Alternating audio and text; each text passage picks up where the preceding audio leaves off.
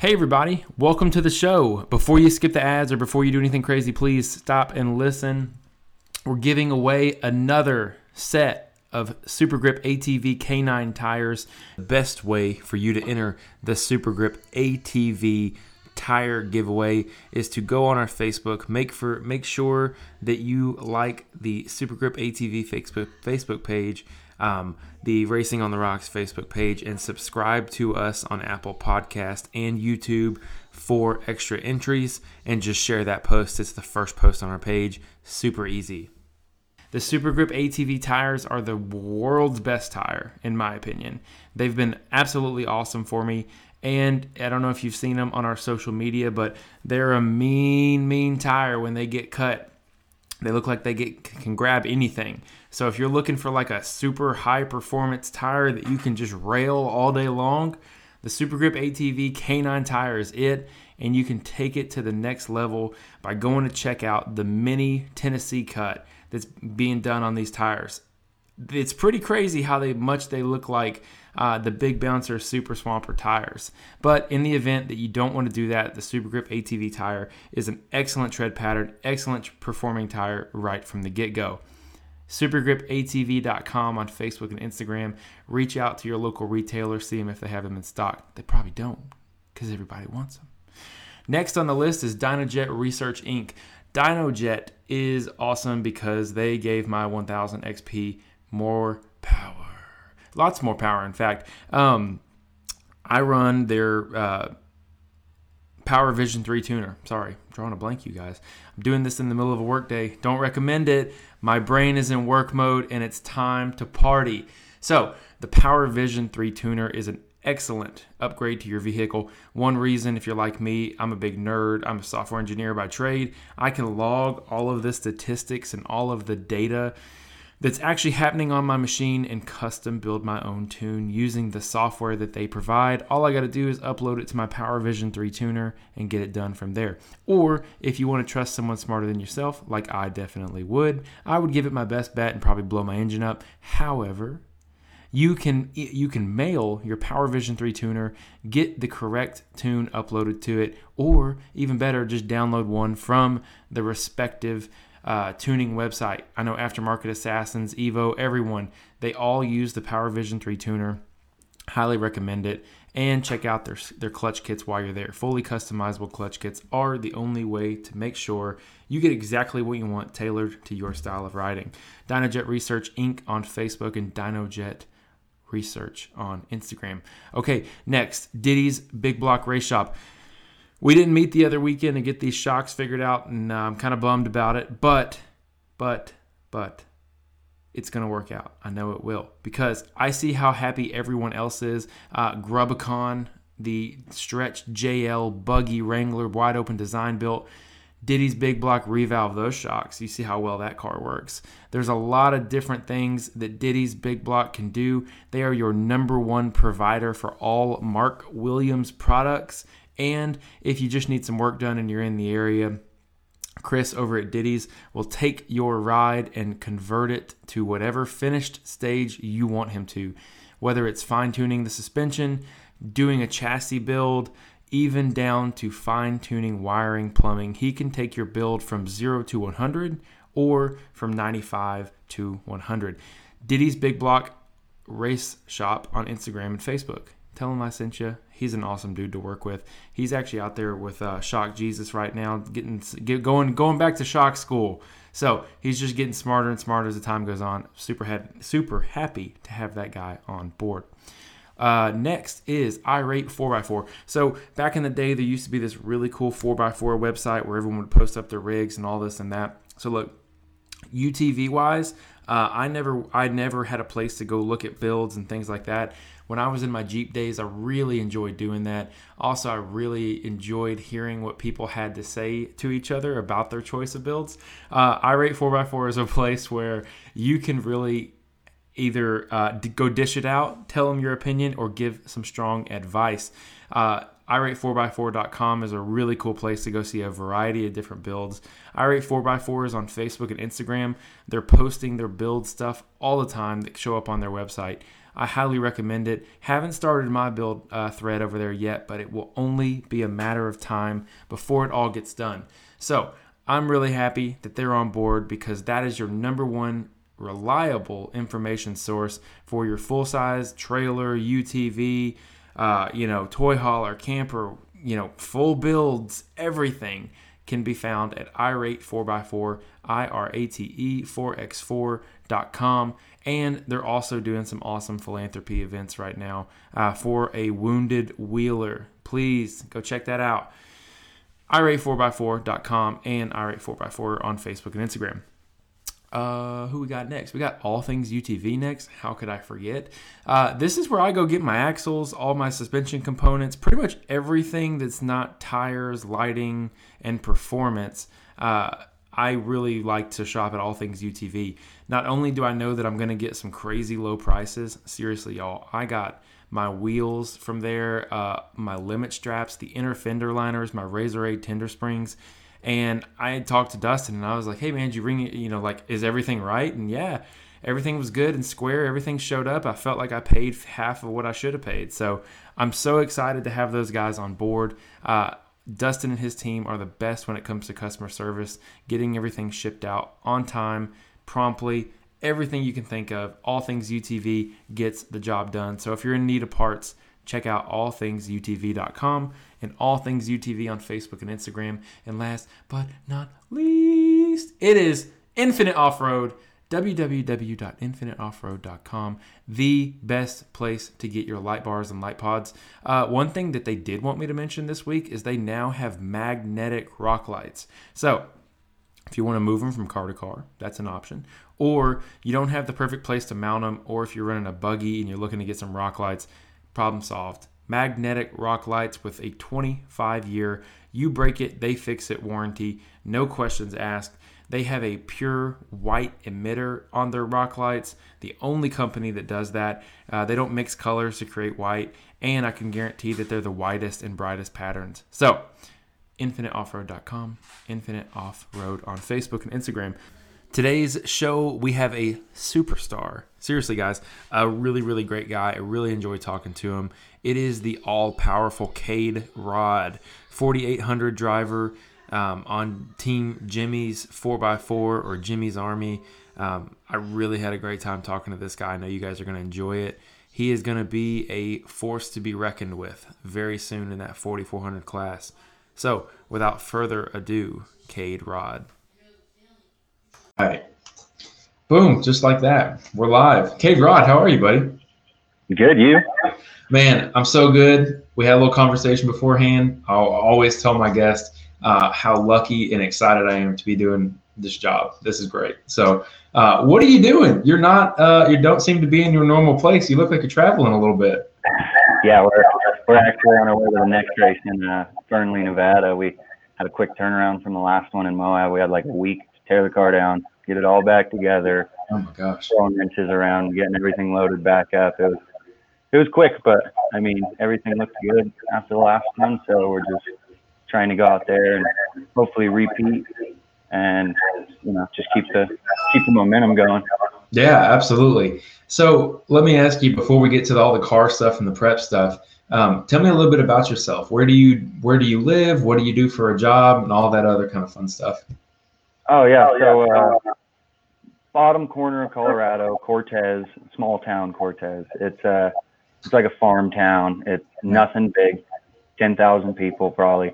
Born and raised there. I build off-road cars for Jimmy's. That's my normal job. Yeah. That's what I do Monday through Fridays. I build off-road cars and then I get off work. And then I start my other job, which is racing cars, which is actually where I make most of my money and things like that. But that's actually a part-time, so I get off work and then I start prepping and getting ready for the race. So I live, eat, breathe off-road cars. So let me ask you this. How do you, let's just jump the gun here. How do you go from like amateur to being a professional race car driver? What was that leap like for you? I want to hear your story. It's been a long time coming to where we're at today. And you know, every day, every time, every year, there's a new goal, a new mission, a new endeavor that you're heading out on, and a new accomplishment. So that's something super special about it. Mm-hmm. But it's been a long time. It's never been what people actually think it is. Everybody looks from the outside. Oh, K-Rod, Jimmy's, it's easy, blah blah. But in all reality, it's night and day. Me and Randy, nose to the grindstone, every hour of every day, trying to get this and make it work. Luckily, this year and some of last year, it's actually beginning to pay off, and it's becoming easier for me to take off work and not be worried about if I'm going to get paid or if I'm going to, you know, be able to pay my bills. And this year has really, really changed, and so that's something super cool.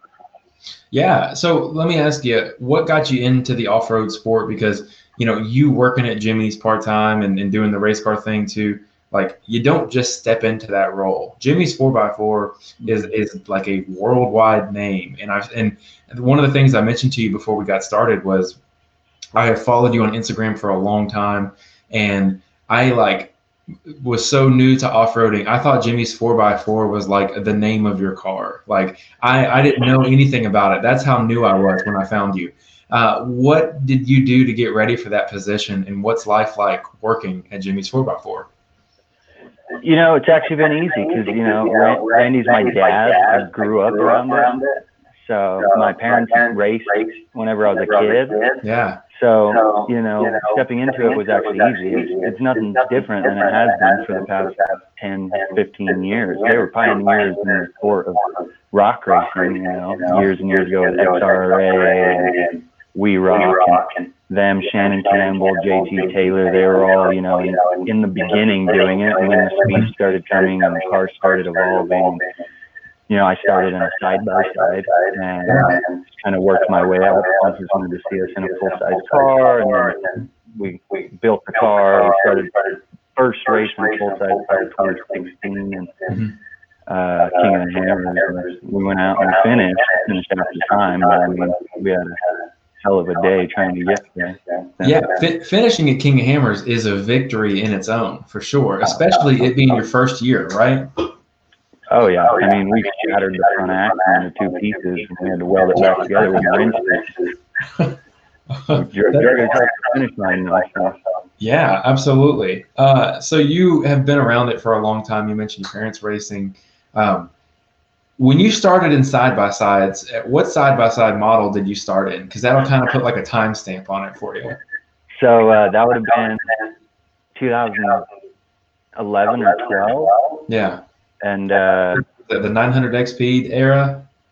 I was in a Rhino, so it's like I was like 40, and so I was told and I started in like a bicycle helmet with just the stock seat belt, like totally would not work nowadays. But I mean, it was the car out there that wasn't even supposed to finish, and we came across fourth out of like 12 fully built razors and everything. I was like 11 or 12, so it was something that wasn't supposed to happen. So we started adding a cage and a long arm kit to it. Nothing to the motor. It still topped out at 40, but I mean the cool thing about it is you could keep it at 40.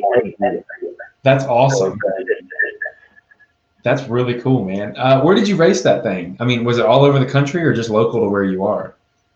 Whenever I was racing side-by-side, it was just local. I raced in my hometown whenever We Rock came to town, and we raced Cinco de Baja in Albuquerque and a couple other things, because it probably wouldn't have passed tech for any of the big events, big organizations. It probably wouldn't have made it. And plus, I wasn't old enough to race in all these other ones. So when did you decide, okay, I've had success with the side-by-side stuff. You know, you mentioned that the goal was always to put you in the big car or to get you in that big car.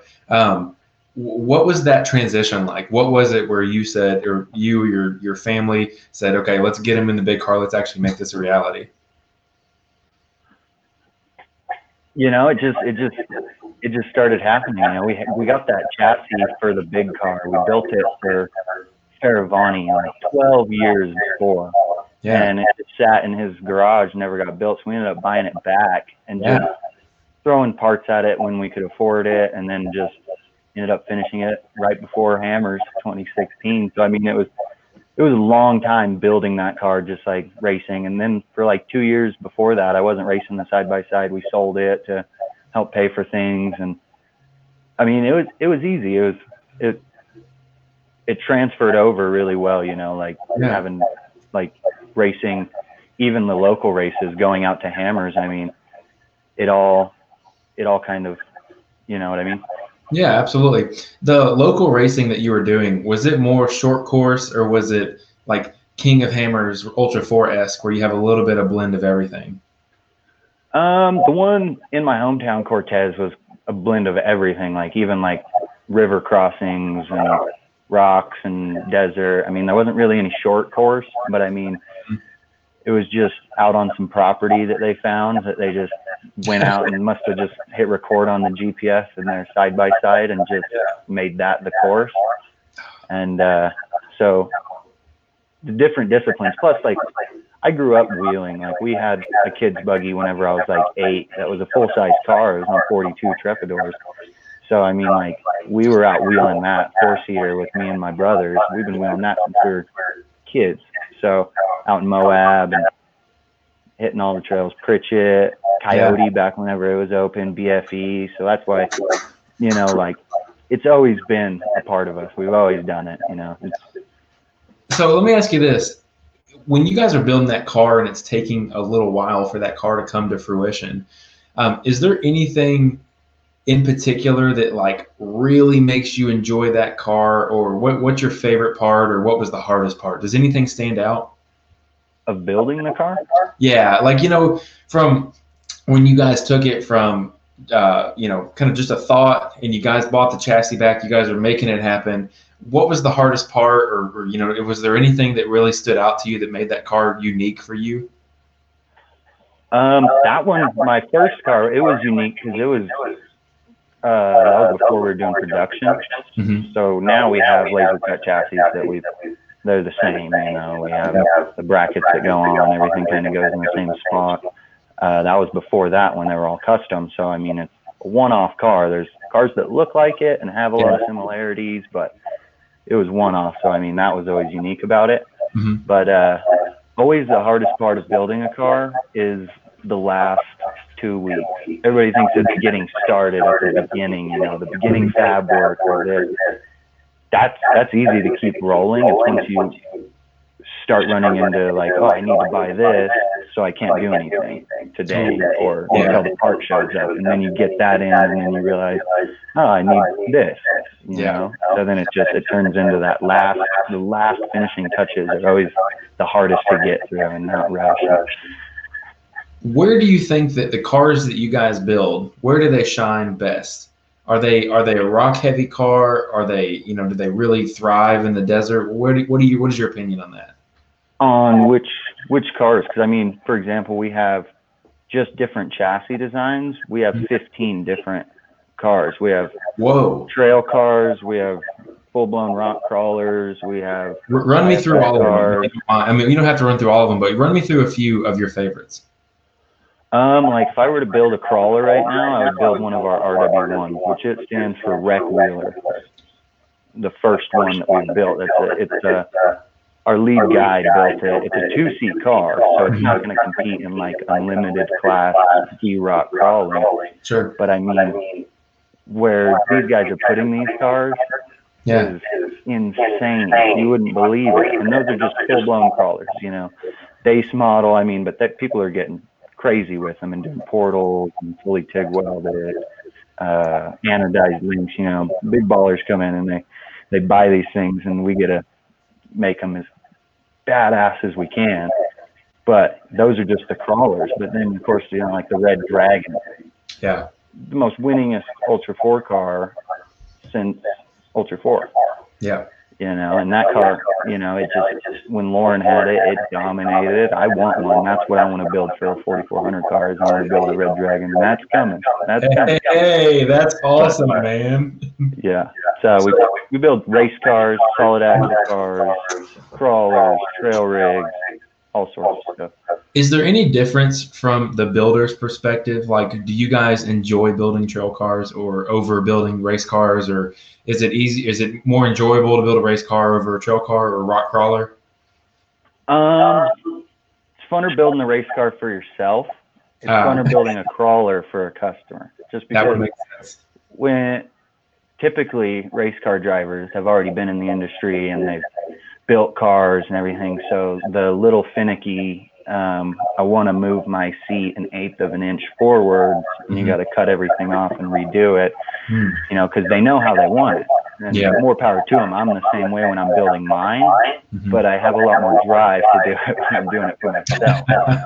But the crawler guys, they're usually just like, I'll deal with it and I'll just go wheel the shit out of it and have an awesome time. And so they're usually more grateful, and they usually have a better time whenever they're showing up and picking up the car and everything like that.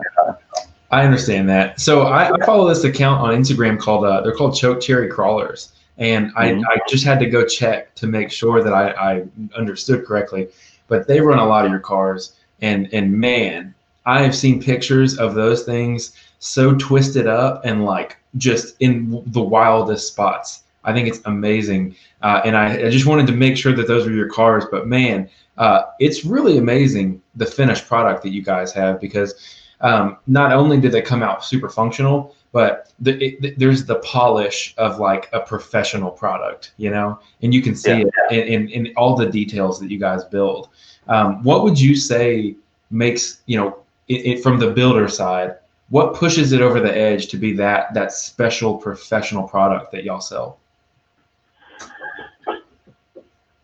You know, the best built cars that we've done are always TIG welded, because there's always that extra, it has to fit so much closer to get a good weld over like a MIG welder or something. So all those cars come out fitting better, looking better. It's a cleaner product at the end. You know, there's more attention to detail, but just the welding in it and the bracket work is what will push it to something other than just, instead of 2 tabs, you know, doing overlay plates and things like that that really make it look professional is what's going to push it to the next level. It's what's going to push the envelope. Yeah, absolutely. And I think, again, like I said just a second ago, you know, it's one of those things where you see a bunch of cars being built, but you know when something is like, this came out of a professional shop where you can expect excellence. So I put you guys in that category for sure. Okay, so let's talk about you. Let's talk about your car. Obviously, you had an awesome performance at the Ultra 4 Area BFE event that was a couple weekends ago. I want to ask you first, you came to Tennessee, right? Yeah. What did you think? Because that is actually about an hour and a half from my house, and that is a park that I've raced at and I go trail ride at, and it is rough. What did you think? It was probably one of the more brutal races that I've ever done, like outside Hammond, and that's about it. Well, granted, it was because of the elements, and then never ran that car as slow because of the tight trees. I've always just, that car's only been in desert situations or short course situations. You know, I've never really had it kept under 20 miles an hour in the tight trees, and you know, there's not a lot of airflow getting into the car. So, I mean, the floorboard got so hot that it melted the bottom of my foot, and I had the hugest blister on it. It came through the seat. So the fatigue halfway through that race of me getting burned, and then it started raining on us, it made for an insane day. The course was awesome. The course was fun, but it was definitely not something I want to do again. Yeah. Okay. So that was, I thank you for answering my next question.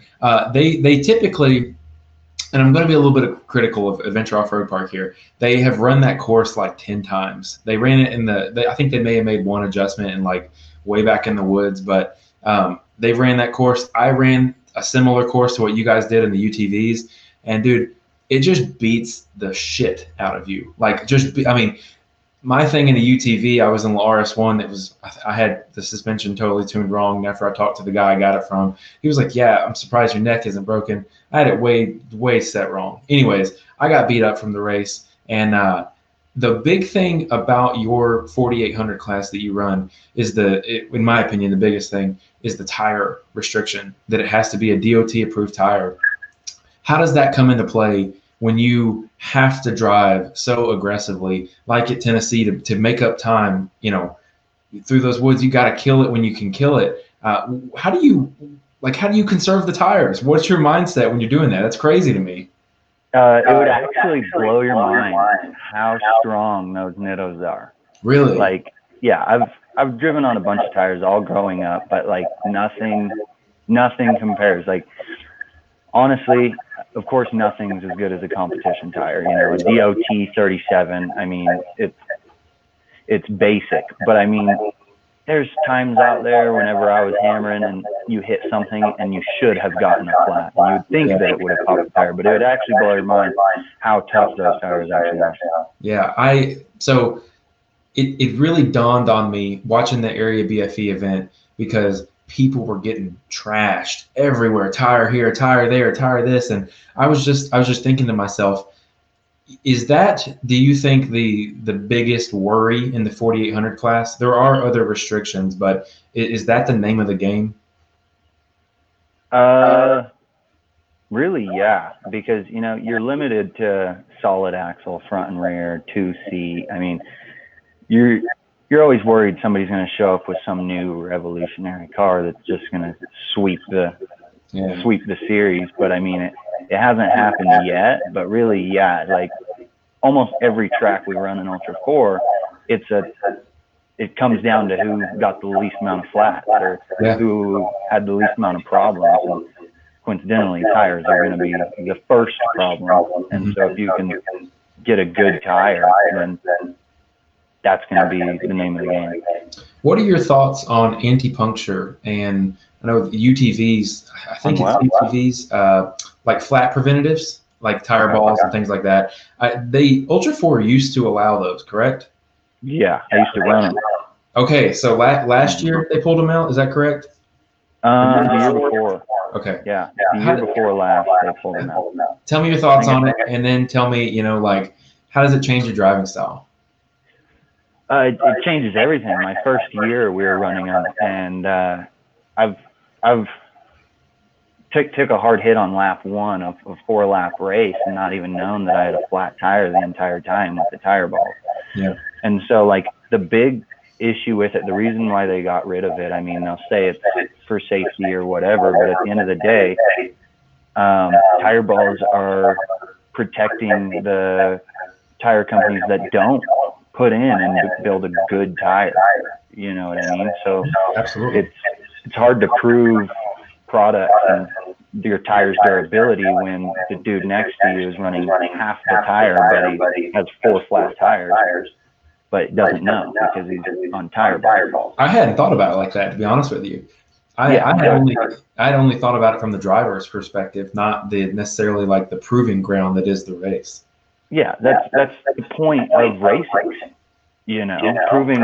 Proving what your car can do, what your equipment can do, what you can do, and especially in the endurance off-road industry that we're in, it's literally, what can I do to this car and it still survive and make it to the finish? And so you're trying to put the best stuff in, which is why people were running tire balls, but then it takes away from the truly great tire companies out there. I mean, my driving style hasn't really changed even without tire balls, just for the reason that the tire is super, super tough. And on top of that, if I blow a tire, I'm going to run it on the wheel for 12 miles until I get to the pit. I mean, it's a forged vision wheel. I mean, the thing doesn't dent or anything. Yeah, I did know this. Well, see, okay, so that was part of my next question is, guys who don't carry spares in the 4800 class, my thought is like, what are you thinking? You can do that at Tennessee where, you're a half a mile maybe from the pits, but, you can't do that at Hammers. So at Hammers, do you choose to run no spare?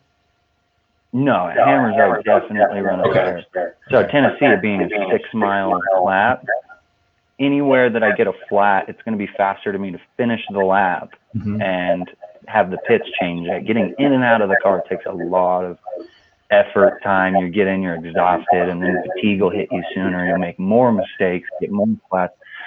So I just, weight reduction in it and everything was just, that's why we don't run it. That's smart. Did you guys run a spare at Area BFE? Yeah.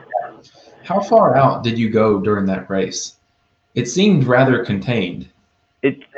So you go out, like, really at any given time, you're a mile to 2 miles away from the pit, and that's at like the farthest points. But I mean, it was like a 6 or 7 mile loop, but you go out and then you snake back right along that trail, and then you go back out. So it just did a bunch of zigzags out there, and then you came back up. So you weren't ever truly far, but out there, the difference is that they put us in a bunch of really technical rocks, where if you had a flat and you didn't have the right diameter to grab the rock, and the rim sinking in the hole, then that's going to be the determining factor out there, which is why I ran a spare. In Tennessee, it didn't really matter. It was all, you had to have your speed going up it, because everything's so slick out there. You had to have speed. That was the biggest thing with all the climbs in Tennessee. Yep. Here, you have to slow down, and it's technical. I mean, you keep momentum, but if you start falling in the holes because your tires aren't there, then you're just going to get stuck. So there's a lot of East Coast guys that listen to this, and they will see pictures of Moab online, or even Johnson Valley to some degree, and their comment is like, "Wow, look at all the traction you get." And you mentioned the speed that you have to carry through like the slippery rocks and stuff on the East Coast. Could you hit Moab obstacles and Johnson Valley obstacles with that same momentum, or is everything just so much bigger? No, yeah, you can definitely hit it with speed. Okay. That's the same story out in BFE. Was a lot of it, like, if you let the weight of the car sit down on the holes in between the rocks instead of carrying the momentum over it, then that's what's going to slow you down. That's what's going to put the weight on the tire. Mm-hmm. People think whenever you're going across it and you're keeping momentum, that's how you're going to blow the tire. No. It's whenever you stop and you let the weight of the car shift onto that tire in that hole up against that rock. That's how you wear out shafts, diffs, blow tires. Whenever you keep your momentum and the weight of the car moving forwards, it's a dance over it. So that's what's cool about me racing on the east and then coming back out here to the west, is that a lot of that I carried over. And so, like, out in Moab, it was all momentum wheeling. All of the hard climbs, as long as you hit them with momentum, you would breeze right through them. It's whenever you tried to butt your front tires on and kind of crawl it, that you'd end up on your belly and you'd have to winch, you'd have to triple shot it. Mm-hmm. So that's so interesting because, again, being someone who's never been to Moab or Johnson Valley or anything like that, the only videos you see are guys in either buggies or Jeeps, and they're just, half a mile an hour trying to get up something, and they'll like spin just a little bit, back up, and then go from there. And, everyone in the comment section has their own opinion. They're like, just hit it, just send it. That's my favorite one, is just send it. And, it seems like in a race mindset, you would want to just carry momentum anyways. Whereas I see a lot of the guys who are just purely West Coast, they don't necessarily have that experience. Maybe they're more prone to get everything loaded down and really try and crawl it and be more finesse to it. I saw a lot of that in the live stream that we watched during the race. And not only that, it's like a lot of everybody that grows up wheeling. I mean, you're not gonna carry momentum over every climb because it's your crawler. You're not trying to fix it. You're not trying to win a race. You're there to have a good time. You know what I mean? So nobody wants to break their stuff out on a wheeling trip and be that guy that's broken down, and all of his friends that are totally fine because he beat his shit up a climb. Yeah. But go ahead. That corresponds to the race, because a lot of these dudes out there racing, they're not trying to break the car. They'll pull off into the pit for a creak or a groan or a leak or anything. I mean, I've never finished a race in the top 3 and my car not been completely destroyed, completely clapped out, shocks completely faded, went through a couple tires, no brakes, transmission slipping. Like, Yeah. that's just the name of the game. Yeah, absolutely. I think I want to say something, the reason I mentioned that, and you kind of mentioned like guys that are out there with their crawlers just having a good time, don't want to break. I'm sure you've seen on Instagram, Facebook, things like that. Guys down here in the East Coast, they just drive it like they're willing to total it anytime. And it's just, that's trail riding. I interviewed a couple guys where they're local, and I was like, man, why don't you guys like to trail ride anymore? Because all they do is race. And they're like, well, it's hard because I'll go out and I'll see a hill and, I want to hit it. And to get up it, you have to, drive it like you stole it. And it just seems to have this weird mindset down here where like you go hit it and destroy it. It seems like a very East Coast thing, and I've never understood it. I don't get it, but I would be curious to know, what do you think, being, middle of the country, West Coast, what do you think when you see guys in the East Coast drive like that? Well, all the stuff on social media. It's the greatest thing. Kentucky, they had a rock bouncer shootout after. Yeah. And like, I understand that over there, everything is so slick. Mm-hmm. It just, the rock, the dirt, the hill, everything is just so much slicker than it is out here on the West Coast. Yeah. So you have to do that to get up, and, but watching those guys just beat their rigs, beat them up those hills, it's so much fun to watch. So much fun. It's an awesome show. Okay, well, I digress. I'm sorry. Talking about area BFE race. Well, before we get there, where did you place in the Tennessee race? Second? Yeah, second. We're winning. The Elements got a hold of us, and we ended up losing by like 18 seconds on adjusted time. Yeah, it's close. I was rooting for you, man, and it was. First off, it's amazing how well the live stream was at that event. I'm not sure if you got a chance to go back and watch any of it, but when they had you guys in the woods, it was really clear. It was great. I was very surprised. So hats off to the Hammer. They're the Ultra 4 media team. Those guys rock. But you finished second at Tennessee, and then we go over to the Utah race. What did you do to prepare differently? And then what did you do on game day where you come out and you walk away with the W? Really, in the car, we didn't change anything. I mean, we ripped it all the way down. I mean, we have what I like to say a 4,400 prep and a 4,800 class.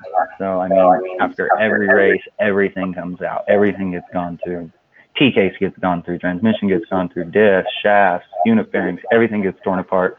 Everything gets checked twice. And so that's normal. But nothing really changed with like the car setup to that race, aside from the spare tire. I raised the car up about 2 inches just to stay off from bellying, because the new car has a way wider and way lower belly than the rest of the class. Mm-hmm. So going through the rocks and everything, it's definitely not a rock car. Luckily, I grew up out there in area BFE, so I ran all those trails, for the most part. Like, I know where the lines are. And so I think that was the saving grace, was that even a lot of the dudes that were locals or close have never been out there, because they closed area BFE to the public like 3 years ago or something. So, but I mean, we grew up out there. So I just had like the backyard advantage, I think. So we just kept it smooth and cool. We knew where the lines were. I mean, there was nowhere where we were beating the car. Mm-hmm. And compared to Tennessee, when I finished, everybody's like, "Oh, I'm so beat. That destroyed me." And I was like, "I feel amazing." Nice. Tennessee destroyed me. Well, it's not kind to anybody. I'll say it like that. Yeah. It's unrelenting. You got the pole position in qualifying, right? Yeah. How, when you look at qualifying at any race, is the goal always to be on the pole for you? Are you a leader, not a chaser?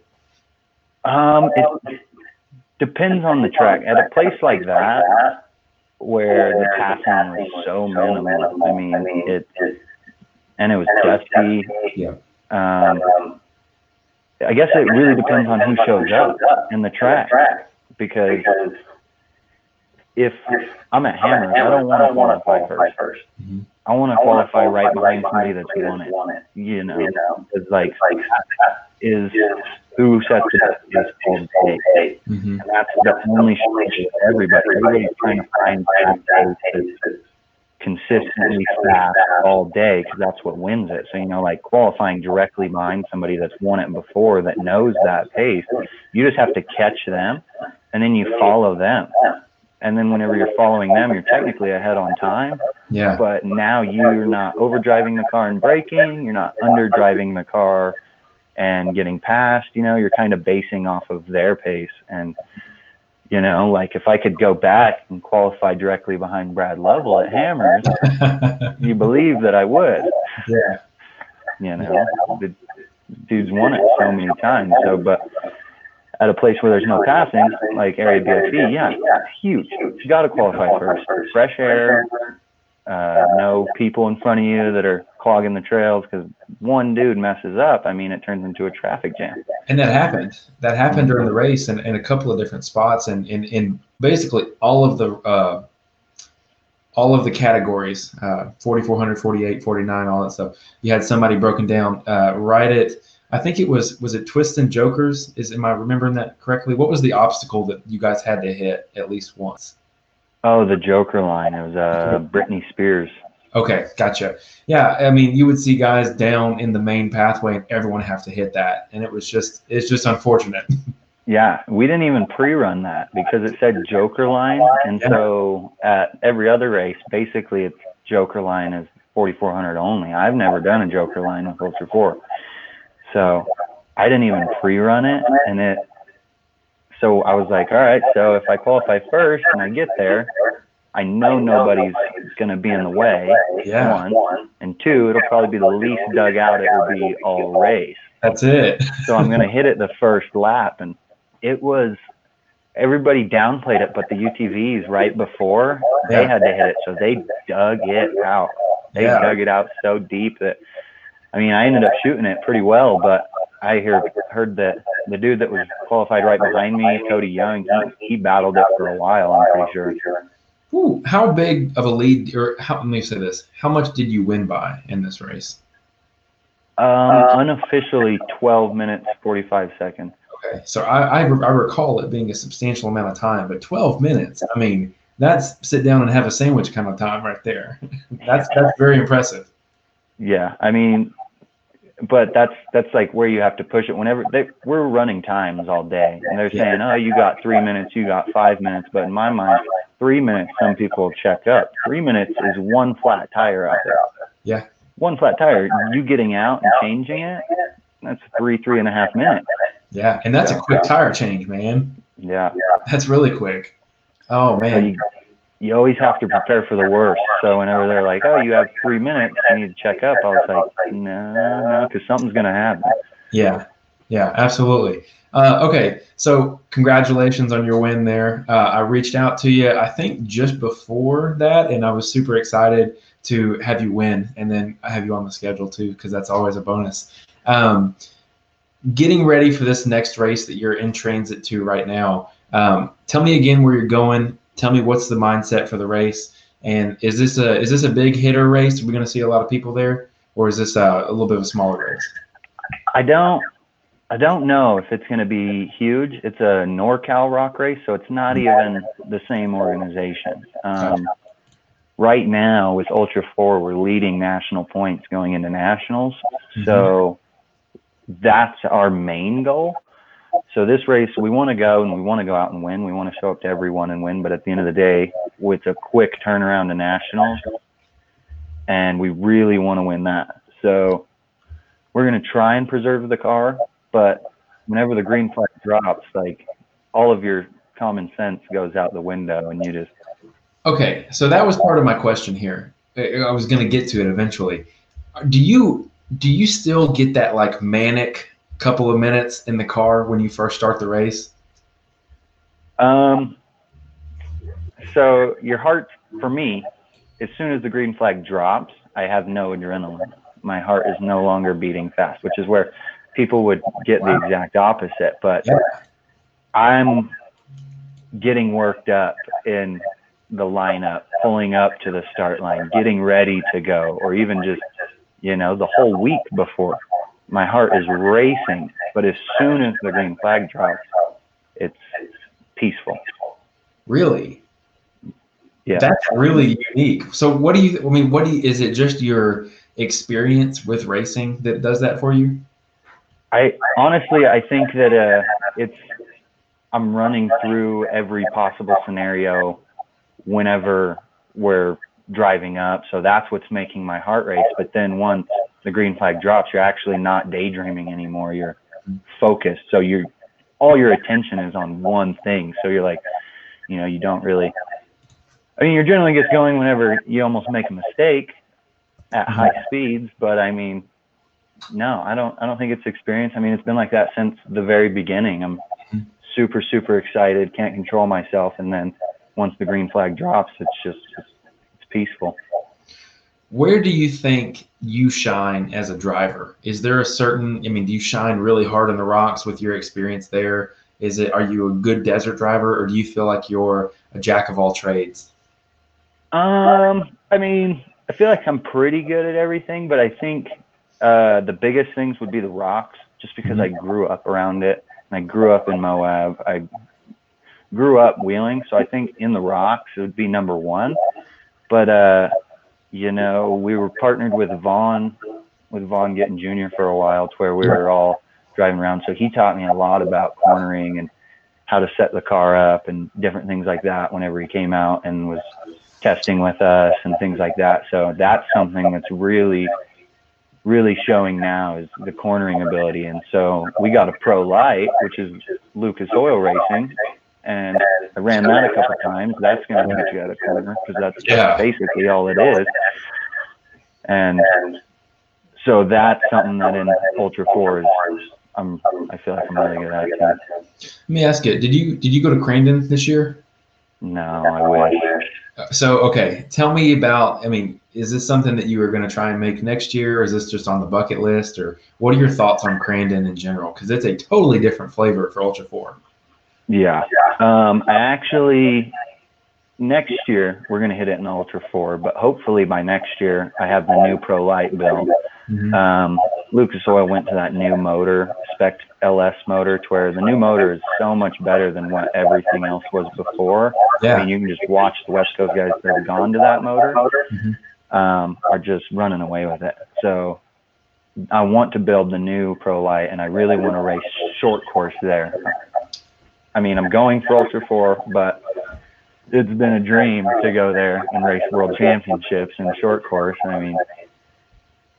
But that's the goal. It'll be super fun. That's a huge event. I've never been. I hear it's the funnest event of the year. It's going to be fun. It's so like King of the Hammers. I got a call from a company yesterday, and they were asking me if I was gonna. They were actually really pushing for me to be at Hammers this year. And this year was my year to go.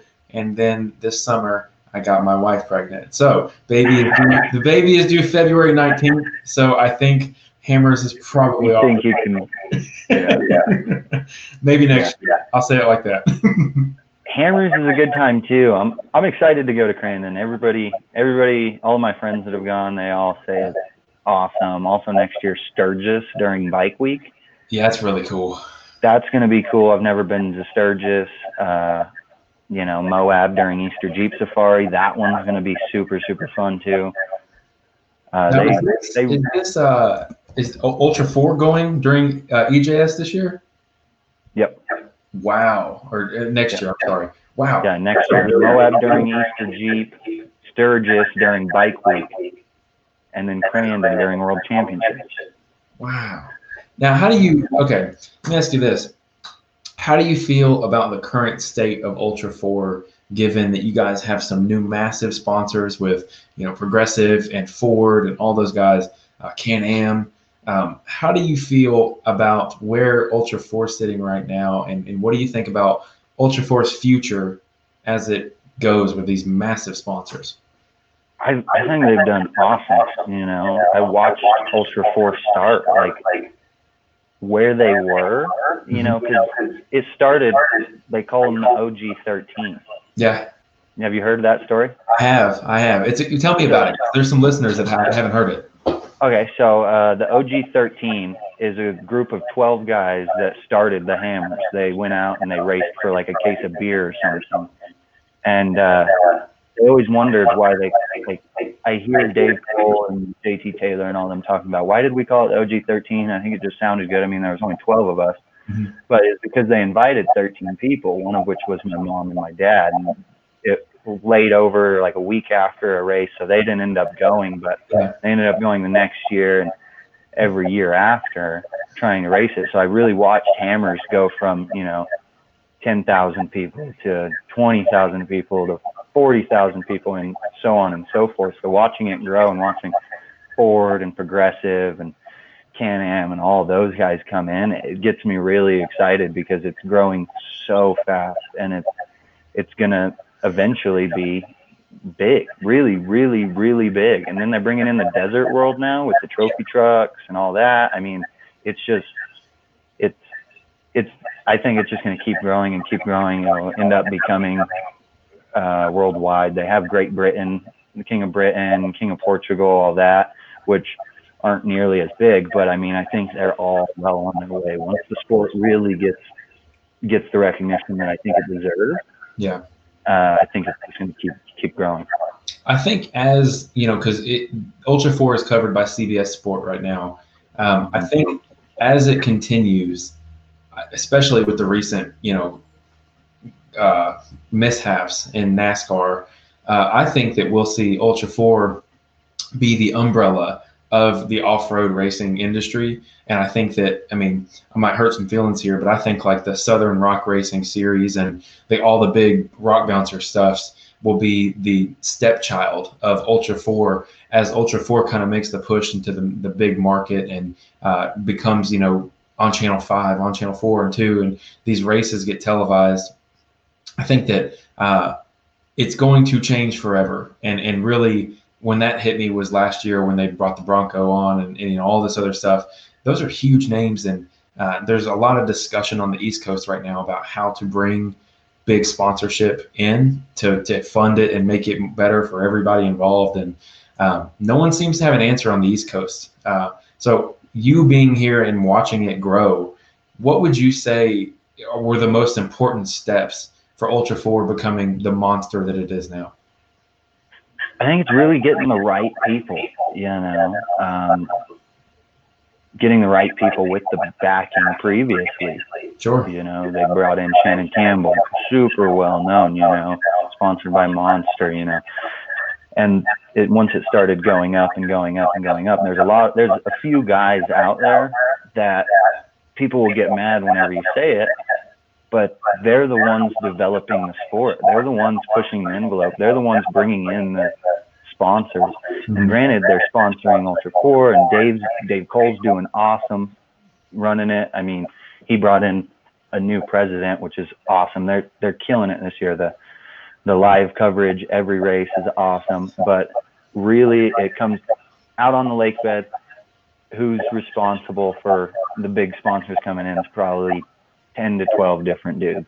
That's amazing. Yeah. And they're race car drivers. They're the ones that are bringing it in. You know what I mean? Like, it was always big, and this is going to make a lot of people mad. Go for it. I love that. But Vaughn coming into Ultra 4 was the greatest thing for the sport, probably. Yeah. You're bringing in huge sponsors like Ford and Monster and all of these, and then you see these mainstream team now, the Fun Havers, it's so professional, and it's such a big setup and flashy, and how other race organizations that are super serious do it. And so it's making everybody else follow in those footsteps, like if I want to be relevant, I have to do that too. And so it's making everybody become more professional and getting us looked at a lot better than, guys out there just beating their junk out in the desert. Hey, that goes for guys out there, thrashing their cars in the woods out here in the East Coast. I fully agree with you. Yeah. But for my East Coast listeners who are all upset now that race, I don't mean it in a bad way. I just mean that we need more time. That's what I'm getting at. Anyways, I I think you're right. I think especially bringing in the trophy trucks, like you mentioned, that's huge too. Didn't BJ Baldwin race trophy trucks last year? Yeah, but BJ Baldwin, I mean, the first year Jesse James was there, Bryce Menzies, McMillan, Ampudia, like all the big names were there, you know. So watching them compete super cool, and you get all of the desert organization out there, and then they have the shootout too earlier in the week, which is all the rock bouncer dudes out there just thrashing these hills, and that's probably one of the biggest shows of the whole week is the shootout. Everybody's excited for the shootout. That's my favorite time of the week, and I'm out there racing. Yeah, that's cool, and that's good to know. I think that a lot of the guys they want to feel represented there, and I think the shootout gives them a nice spectacle, I guess is the right way to say it, because truly that's what rock bouncing is it's a spectacle. The big hill climbs, it's like Monster Jam. I always use that, and it's just this thing where you can sit in one location, watch it all happen, and it's like, woo, it's big, crazy times. Everybody that's there sees all the action because there's nowhere else but the one, when the dude rolls, which everybody loves seeing the carnage. Everybody loves seeing rollovers. It's true. Everybody saw it, It's not like, oh, during race day, did you hear 30 miles out, so-and-so rolled? Oh, I missed it. No. Shootouts and the rock bouncer shows, I mean, it's a show, And So that's huge too. When something cool happens and you're surrounded by 10,000 people all cheering and all the same thing, that creates a vibe among all those people. So it creates this energy around that show. Yeah, I would agree with you. And I would argue that we don't get 10,000 people at any events here in the East Coast. So the exposure at King of the Hammers is a huge deal. So let me say this. You've wheeled all across the country, from Tennessee to the Valley to Moab to everywhere else, and Colorado riding. Where's your favorite place to ride? And tell me, what would be the perfect trail? If you could just have all of your favorite flavors in a trail, what does it look like?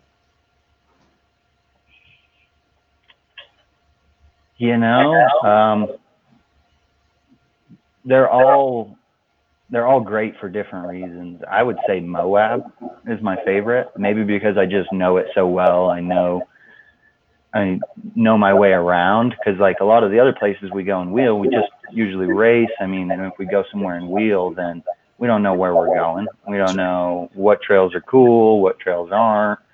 But yeah, Moab, and probably Pritchett Canyon in Moab has always been my favorite. It's always been those spots where it can get really, really challenging, but you can bring anybody you want on the trail because there's bypasses around it.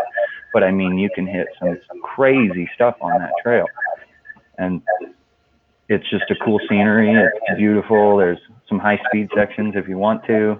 Yeah. So let me ask you this. Do you get a chance to do much trail riding? I mean, Ultra 4 doesn't really seem to have an off season. And you're shaking your head no for those who are just listening to the podcast. But tell me about trail riding. Is it something you wish you could do more? Yeah, definitely. It's something I really miss because it's how we got started, and everything's so serious now whenever you go to the races. But I mean, you have no time. There is no time, and you can't take the race car. I mean, the car, as soon as it's back from the race, it's torn down and getting thrown through, and then it gets put back together and then taken to the race. So I mean, that's why I want to build a new car that's just a crawler, full crawler, like rear steer, portals, like whatever. But I mean, it's also finding the time to do that while you're prepping the car and getting everything ready and everything like that. When are you going to stop racing and get ready for Hammers? Right after Nationals.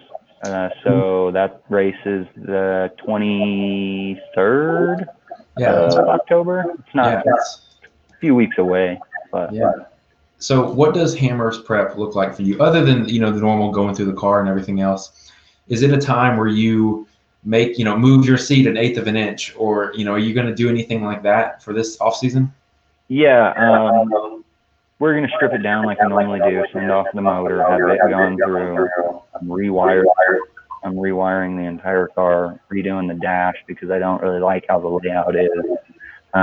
Going through all of the drivetrain component, getting those all freshened up. And I mean, the difference is that like from regional race to regional race, you're prepping the car and you're doing all this, but you know, you're re-greasing shafts and you're re-greasing U-joints and everything. But whenever you're prepping for hammers, I mean, you're taking everything apart. You're taking apart the masters on the brakes. You're taking everything apart and checking it, and you're checking it twice. And if you're not, then you're either not going to finish or you're definitely not going to win, because the dudes that are out there that are running in the front, they're pushing the envelope. You watch their prep, it would blow your mind what those guys are doing, but that's what it takes, you know. So what are you looking forward to the most right now? Because I'm out of questions, just so you know. I've got nothing else. But what are you looking forward to right now? What's next on the horizon for you? We really, really, really want to win nationals, and then we're gonna race 48 one more year. I think next year will probably be the last year in 48. I'm slowly doing the same thing I did whenever I got into the first big car. I'm recruiting parts for a 4400 car. Very nice. Because I don't want to try and build it at once and cut corners or do anything that isn't the best of the best, in my opinion, you know. Because if you go out there and you spend all that money to get there and all that money to build that car and it's mediocre, then you got to restart. Yeah, you've wasted a lot of time and money. Everything is as perfect as it can be, you know, don't rush a single thing on it. So, I mean, we're hoping for Hammers 2022, and that'll probably be the debut of a new single-seat Jimmy's IFS car. How does that feel? How does it feel to say that? Is it exciting? What do you feel? It's super exciting. I've driven a 4400 car before, and they're insane. They're insane. One of my buddies, Shane Chiddicks from racing, he bought one of our cars, and it was a 4400 car. He couldn't make one of the races for some reason, and he called me up. He's like, "Hey, man, you want to race my car? I'll pay your entry fee. I'll bring the trailer down with the car in it, all the spares, everything. You just got to drive it. I'll fix it, whatever." And so I prepped it, and I got it ready, and went and raced it, and those things, they're insane. What's the difference? Like with the IFS and then the width and everything, like they're so more stable in the corners, and go ahead. Yeah. Sorry. They're smoother. Like the rock gardens at the races where they're short course races with the 30, 40 foot of just boulder fields that you're trying to skip across. In my car, I think it's smooth. I think it's really smooth. And then I get into one of those on 40s with IFS and bypasses and 30 inches of travel in the rear, and you're like, wow, I'm living low on the totem pole here. Yeah, that's the best feeling. Is like ignorance is bliss. You don't know how bad it is until you get something better. Yeah, and so those things are insane, and they're so stable in the corners. So much more stable in a solid axle car or any solid axle car I've driven. Granted, my new 4800 car is super stable in a corner, but that thing, I mean, it felt like you could throw it into a corner through a couch and it would be fine. And it was like, you know, nothing was going to make that thing go over. I mean, granted, there is ways to make them go over. We've all seen that, but they're crazy to drive, for sure, to say the least. Well, cool, man. I'm excited. I can't wait to see the new car. I'll just say it like that. I know that you guys built the Red Dragon, and there's been a nice amount of time between those two. So I'm sure that there'll be new technology you guys are putting in there. It'll only be better. But that's pretty much all I had for you. Do you have anything else you want to talk about? I think that's it, man. Cool. Thanks for having me, dude. You're the best, man. Like I said, I went total fangirl before we started the podcast. I've been following this guy for like a million years on social media, and back when I didn't know anything about anything, I found this guy with a super cool buggy. So really cool to talk to you. It's nice to bridge the gap and finally get a chance to get more Ultra 4 guys in here, and not only just a regular Ultra 4 guy, but a winner at that. So anybody you need to give a shout out to? Mostly my sponsors. First off, Vision, Jimmy's, Nitto, MBRP, Don Waffle Hot Sauce. But the biggest shout out to my dad, Randy Rod. That dude's the one that started this all. He started all the way back to the shop, to my racing career. He raised me. He's given me everything that he can possibly give, and I'm more than thankful for that. Well, it sounds awesome, man. And I cannot wait to hear how you do this weekend. It's this weekend, correct? Yeah. Okay. I can't wait to hear how you do this weekend. Best of luck to you. And if you don't mind sticking around for a second, we'll end this out. And thanks, everybody, for listening. Hey, everybody. Thanks for listening to the show. If you're not already, the best way to support the show is through the Apple Podcast reviews. Leave us a good review if you enjoy the show. Otherwise, follow us on Facebook and Instagram so you don't miss any more popular interviews. Today's show is brought to you by Super Grip ATV Tires. The Super Grip ATV K9 tire is the most bananas performing tire in loose dirt, gravel, general trail riding, dry rock, everything, you name it. It's an absolutely superior tire. If you can squeeze it out of your budget, I highly recommend the Kevlar sidewall option that they have. That is bead to bead Kevlar. They're one of the only people that do that right now. And the K9 tire, CANINE, they changed the name spelling there a little bit. That tire is 1-inch tread depth, 8-ply sidewalls, and an excellent tire to run on your UTV. If you can find a set, get them because they're not lasting long. I can tell you right now that if you find them, they're going to be gone quick, so you need to get them. Standard compound is what I run. It's going to be a little bit more firm than the intermediate compound. It's going to last longer. However, the intermediate being a softer tire, you're going to see better performance. So all of the guys at Super Grip ATV have been amazing to the show. I know that everyone that's retails their tires will be amazing to you as well.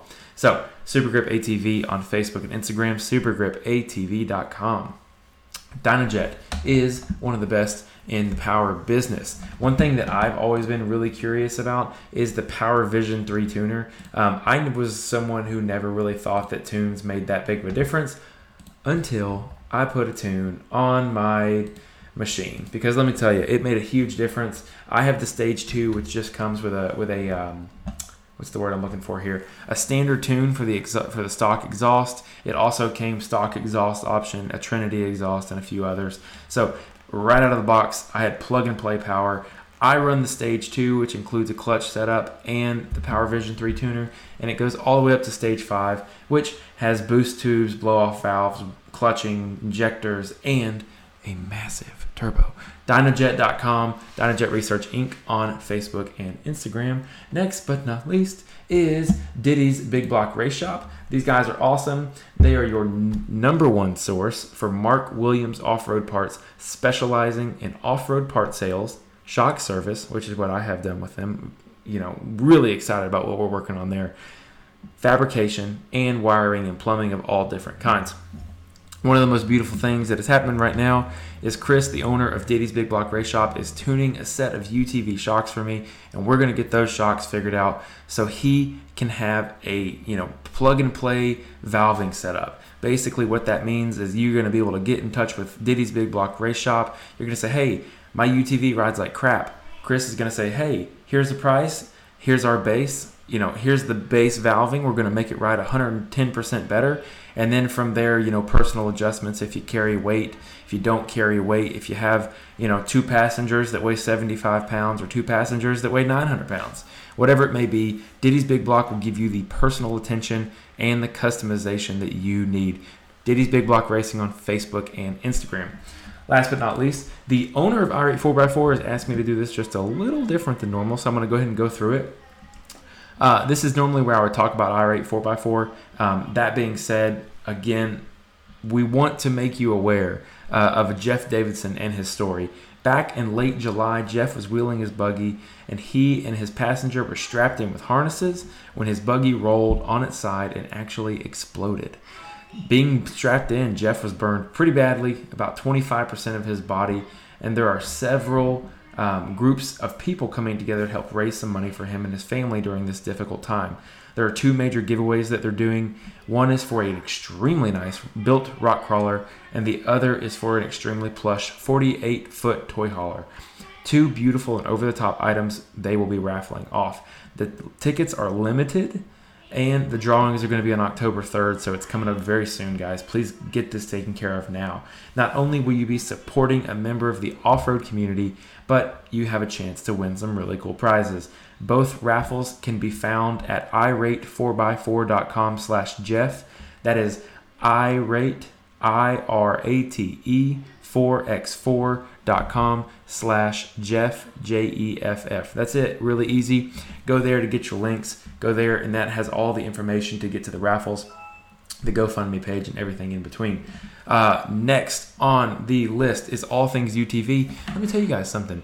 All Things UTV has a RS1 diff swap option that you can just order. Comes with the actual differential itself, comes with the mounting plate. It's a really great option. If your vehicle did not come with that from the factory, it's a very sustainable, or should I say attainable, upgrade that you can have for your machine. I really highly recommend it. I'll do it at some point. I'm just waiting for my front end to blow up. So knock on wood that doesn't happen soon, but it always could happen. All Things UTV has crazy fast customer service speeds and crazy fast shipping. They're one of the best in the business. I highly recommend their Razor 8 tender springs and inner fender liners for higher protection of your vehicle. All Things UTV on Facebook and Instagram, and allthingsutv.com. Last but not least, our friends over at Infinite Off-Road want to give you 10% off the entire website. 10% off with code word ROCKS, ROCKS, will get you 10% off the entire infiniteoffroad.com website. That includes rock lights, light bars, light pods, wiring kits. Listen, I bought 3 of their wiring harnesses a couple weeks ago, and man, do they make wiring easy. I have everything on my car going through 3 switches that I got from Infinite Off-Road. It's been really great. I had a parasitic draw on my battery. Basically, my battery would just die every couple days, or not couple days, but every couple weeks or so. And it was because I did not have something wired correct, and the previous owner had a bird's nest in there. So I just bought wiring kits from Infinite Off-Road with my 10% off coupon. Got them all over here. Got everything sorted out, and man, is it better. Also, all of those wiring kits come in with built-in relays, so you can do the fancy strobes and all that other kind of fun stuff.